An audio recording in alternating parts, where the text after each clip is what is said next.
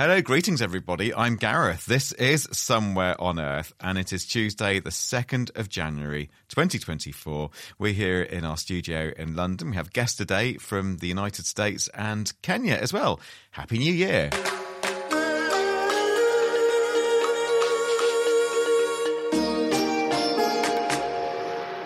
Or is it a Happy New Year? Our guests are here with some of the tech issues that are going to matter in 2024. And spoiler alert, it's not all necessarily particularly cheerful listening, but it is fascinating and it is important. Stay with us. But let's just kind of meet the folks anyway and start with a bit of a chit-chat here. Wairimu Gitahi is back with us again. How are you doing, Wairimu? Very, very well. Hello, Gareth. Hi, Issy. Indeed, all good. And I'm going to ask you, and indeed all of our guests today, like, it's the new year, right? So have you made a New Year's tech resolution? And if so, what is it? What tech thing are you just going to do better in 2024?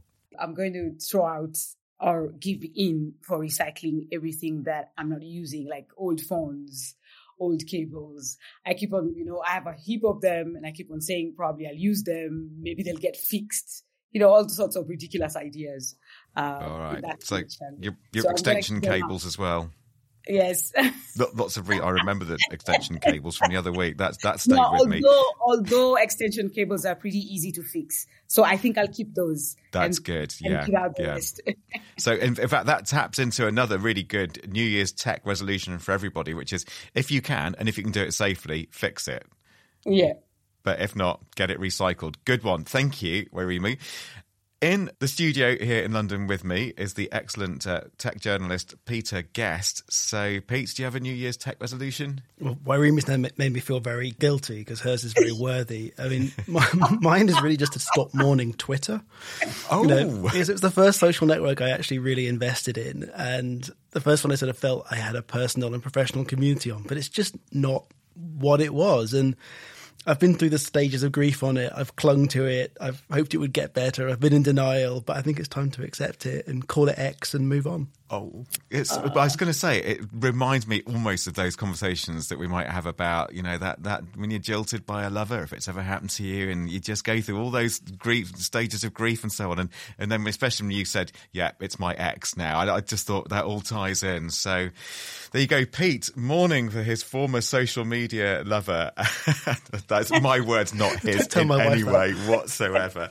Right. Issy Lepowski, how about you joining us from the United States? It's good to have you on again. So do you have a New Year's tech resolution?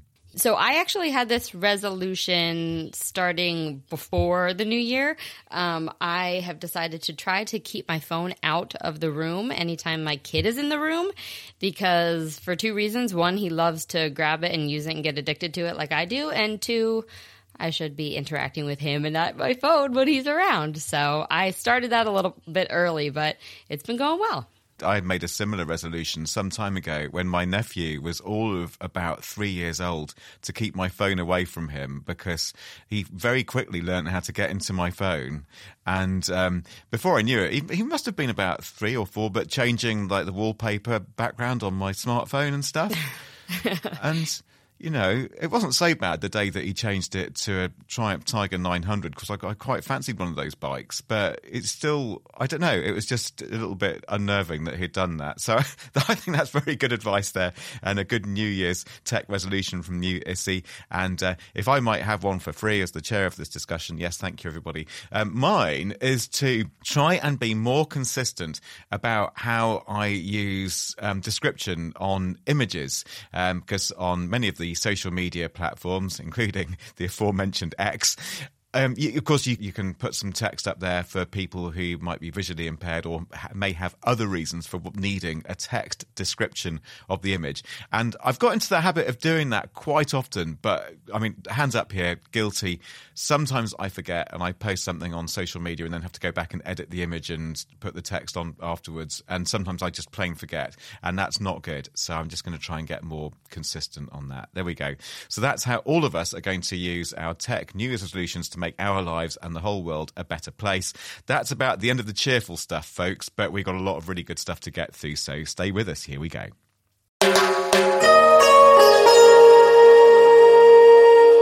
Right then, so it is 2024, so we're priming you with a few trends and global tech issues to have your eye on in the year ahead, including, of course, the US election. That's coming up. Misinformation is likely, I'm afraid, to be a big part of the story, though.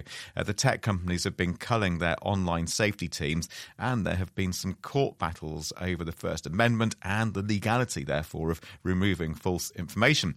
We're also going to find out about some of the tech trends in Kenya, especially when it comes to the likes of job tech.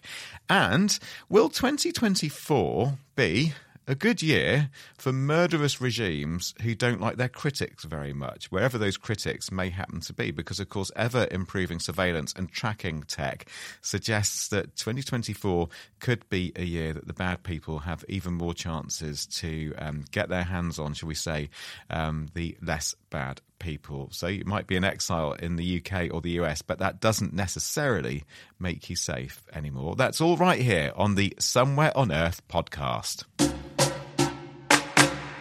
All right, Issy, let's come to you first. So I mentioned at the top there, of course, it is US election year, and you've been looking into the likely role of misinformation, haven't you? So just kind of set this up for us. And perhaps if we go back to the previous election in 2020, misinformation was already a story then. It's clearly developed and not in a particularly encouraging way. So just give us the background here.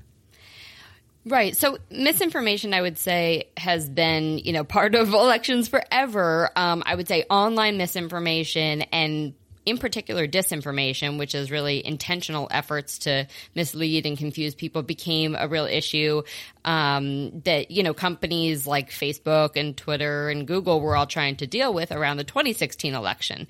They really found themselves flat-footed in the U.S. around, Russian efforts to spread disinformation before that election. So in the years between 2016 and 2020, they put a lot of resources, these companies, into fighting misinformation, fighting disinformation, and I would say the government responded as well.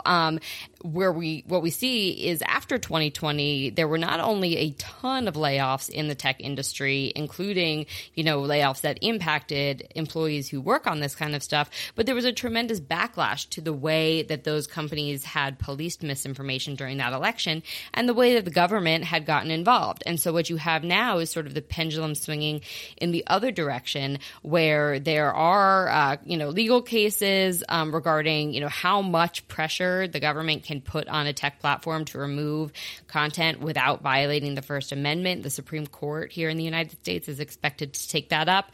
You have the trust and safety teams at these tech companies are much smaller and less resourced. And outside of those companies, you have a slew of misinformation researchers in academia who have really been under attack over the last couple of years, and that's under political attack and just attack from members of the public. These are legal attacks. They are sort of drowning in public records requests that they can't answer, all because a lot of people don't like that anyone, the government or tech companies or independent researchers, should be deciding what is and is not the truth with regard to the elections.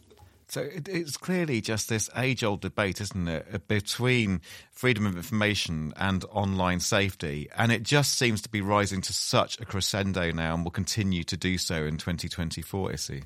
It really is. And I should note that it's not just the U.S. Elections are happening around the world in 2024, including in countries like India, hugely populated and have, big problems with misinformation and disinformation, and I should say with government crackdowns on information. So that's sort of, the flip side of the coin, where you see what the worst case scenario could be when you have, a significant amount of content censorship online from a political regime.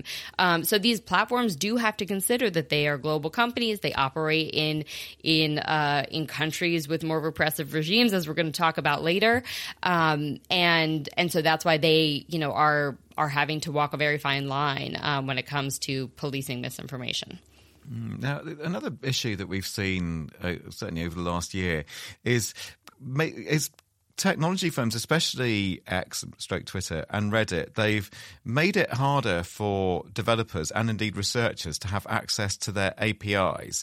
And you may just need to bring a few of our listeners up to speed here about what we mean by an API. You know, the way that you can use, like, as it were, a kit of parts relating to a tech platform in order to go and, you know, scrape data, for instance, for analytics, for insights, for research. So can you just give me the dummy's guide? Well, let's say more from me than anything, as if I'm blaming the listeners for this, but just help me out here, Issy. What do we mean by an API?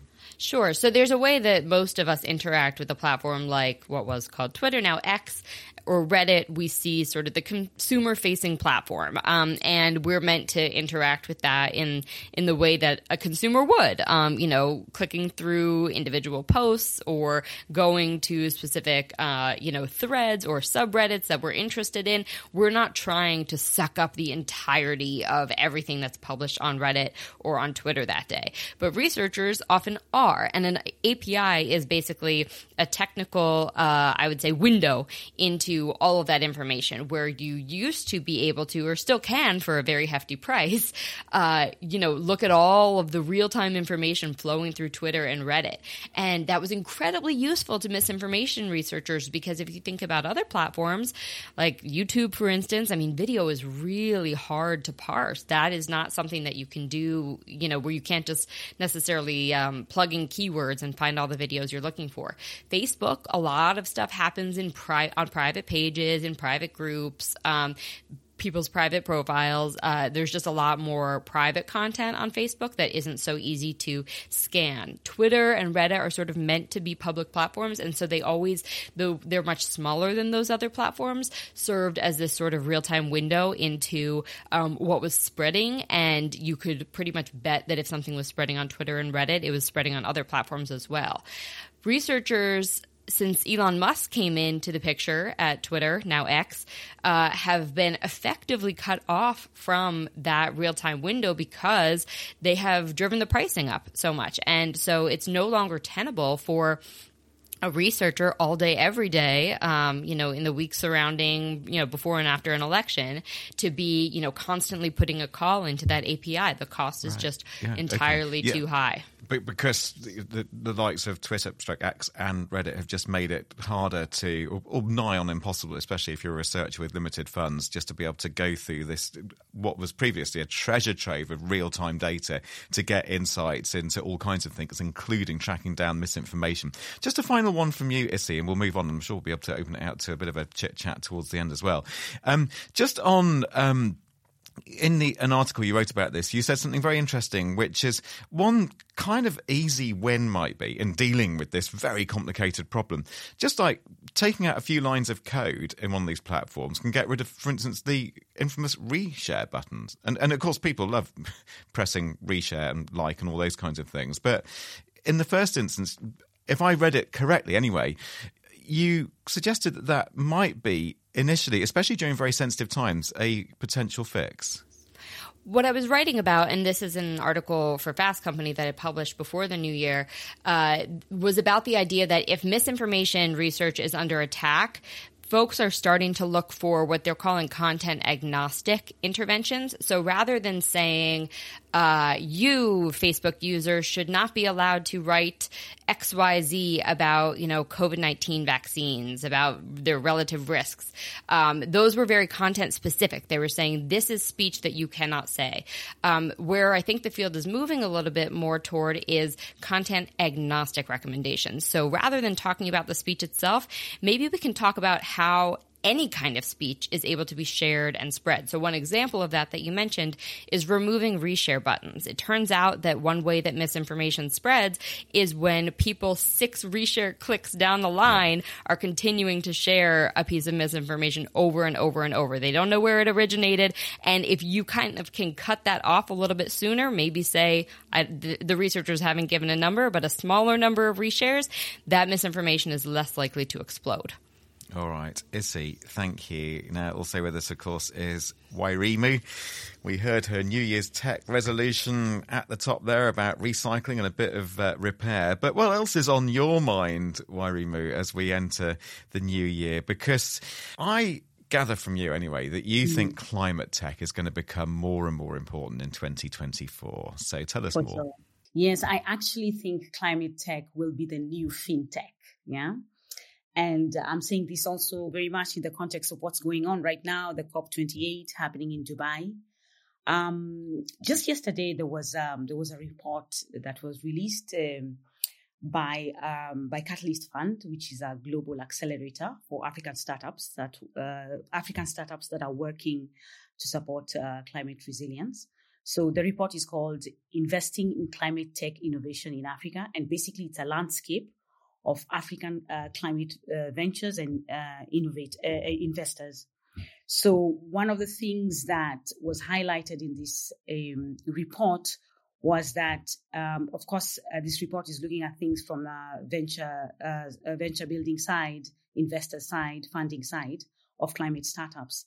And it said that between 2019 and 2023, climate-related startups in Africa reached $3.4 billion in funding. Wow. So why is this important in this context? Let's just contextualize it. Yeah. So in this context, it's because this amount reached nearly 60% of the total funding that has been invested in fintech. You must remember that fintech is a much more mature sector than climate tech. So that's what makes me predict that in time, climate tech will be the new fintech.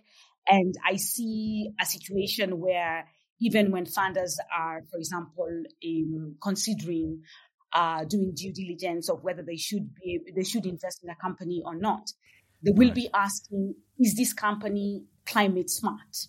Right. Or even you, Gareth, when you're buying something, a certain innovation. Yeah. Okay. Right. So you mean at the individual level that from what you're saying, you're talking to us from Nairobi, consumers increasingly thinking about the climate aspect of all kinds of things that they buy, but also at that more business to business level. If you're an investor, or if you're looking for business partnerships and so on, climate really matters.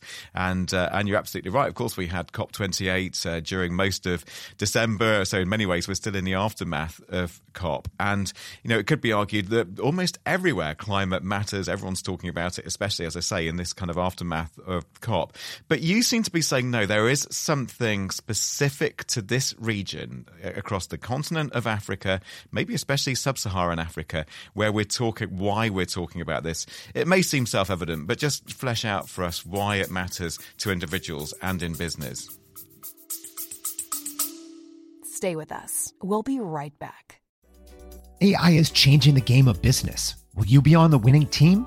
I'm Jordan Wilson, the host of the Everyday AI podcast and your coach to help you learn the X's and O's of AI. Artificial intelligence isn't just a new player in the game, it's a new sport altogether.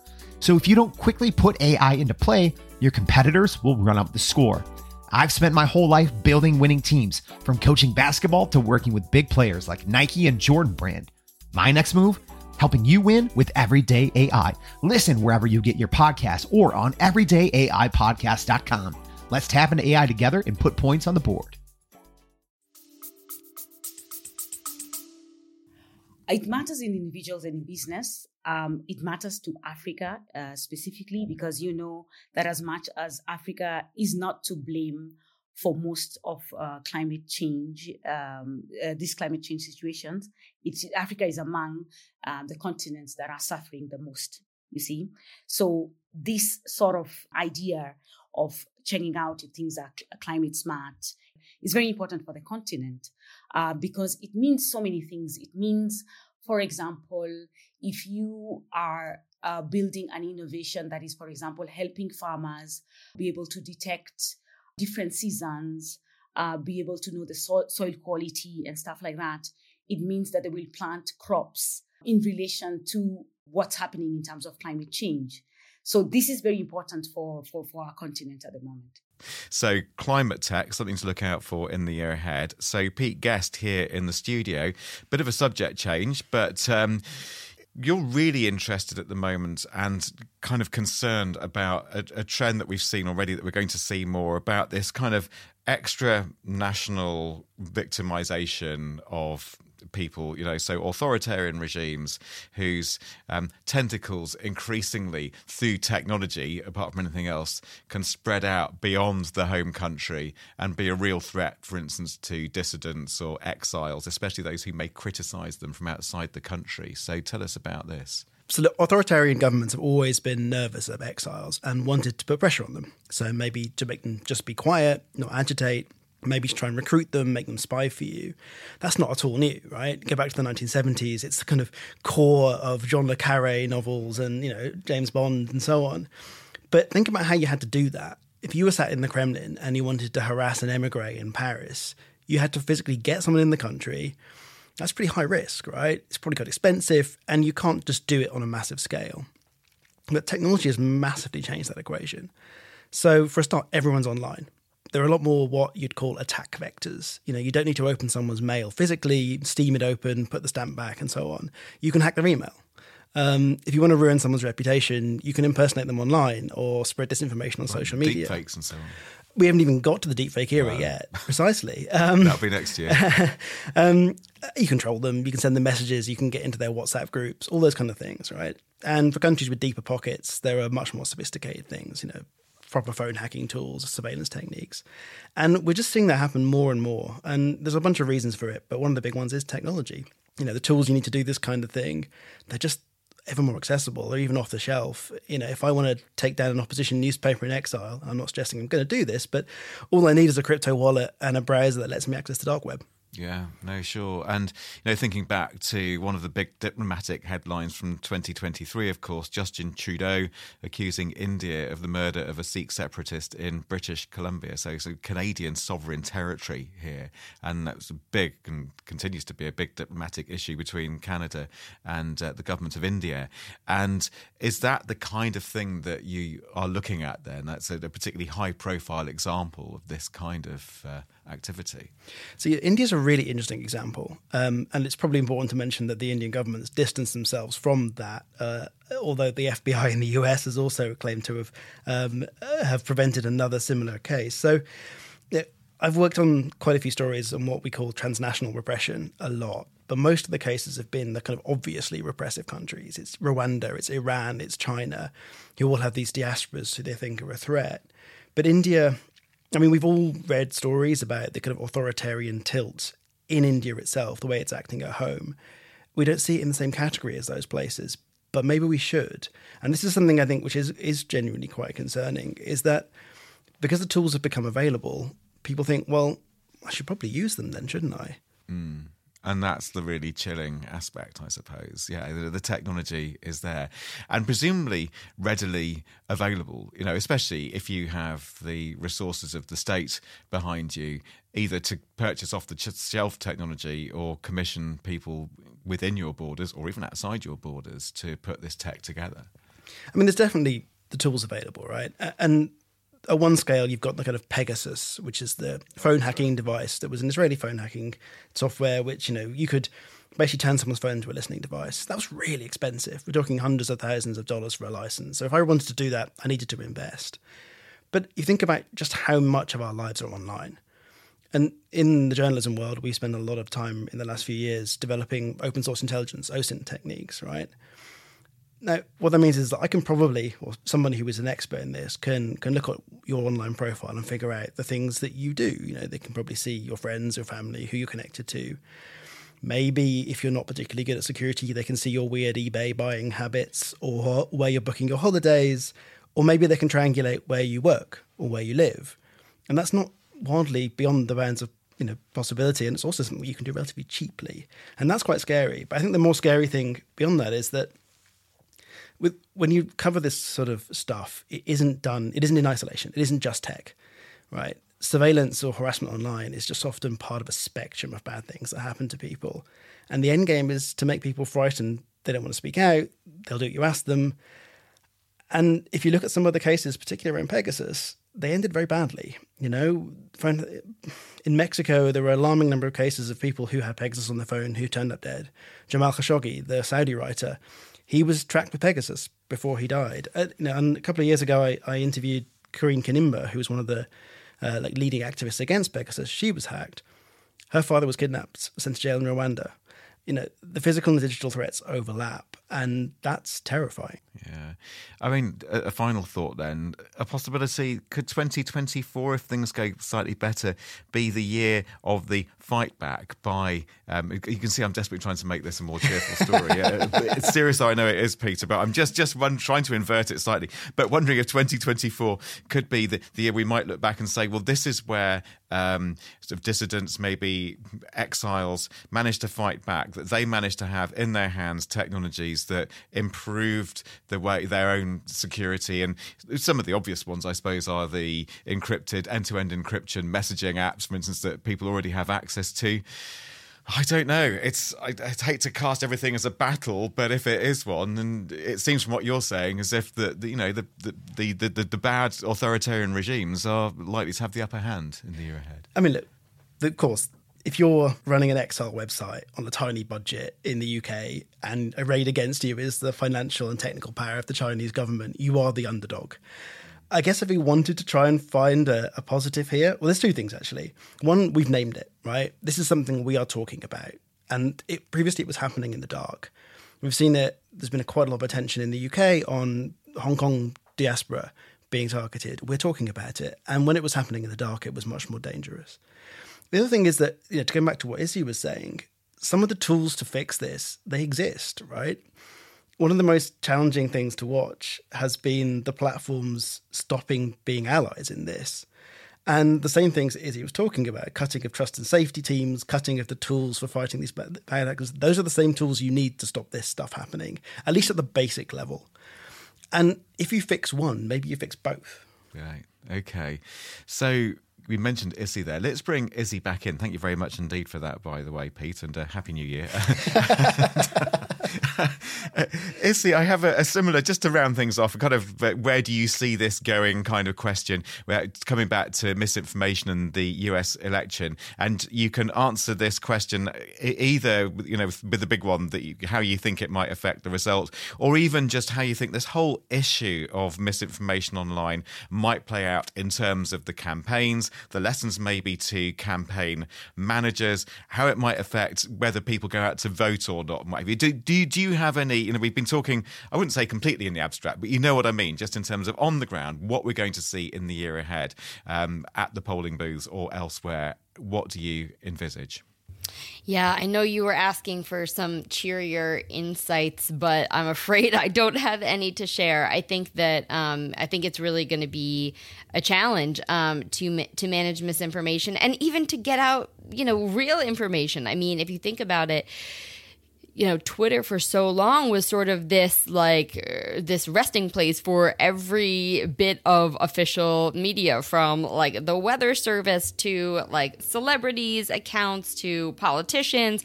And now, Peter's mourning it. It is not what it used to be. We don't have the same level of verification.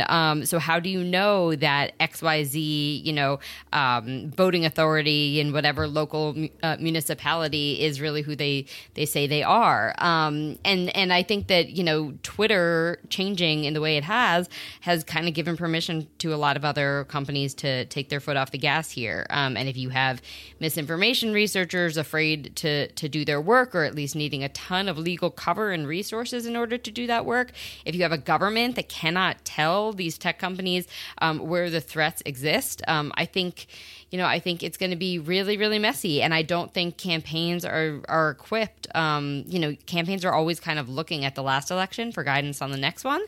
And the last two elections are not going to tell them much about how to get the word out in such a fragmented, fraught environment.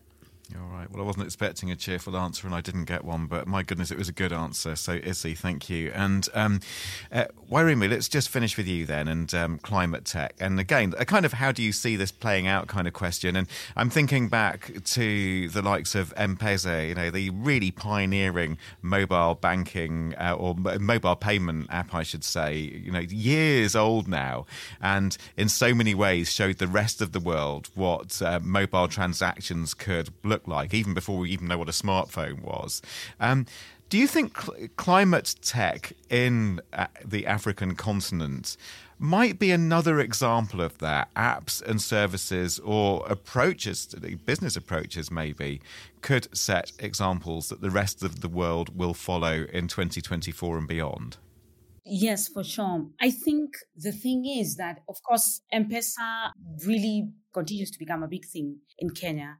And what's happening is that M-Pesa was one of its kind. But now as we go on and on with all this technology, as I said before, I think it's also an issue of integrating both. Why I keep on going back to the issue, for example, of agriculture is because, of course, agriculture plays a very big role in Africa. So as we go on, this is something that will be very useful for many people to combine tech and climate, because for me, it's like a source of information of how you can be able to use information on the climate side of things to be able to improve what you're doing or make decision about a certain purchase.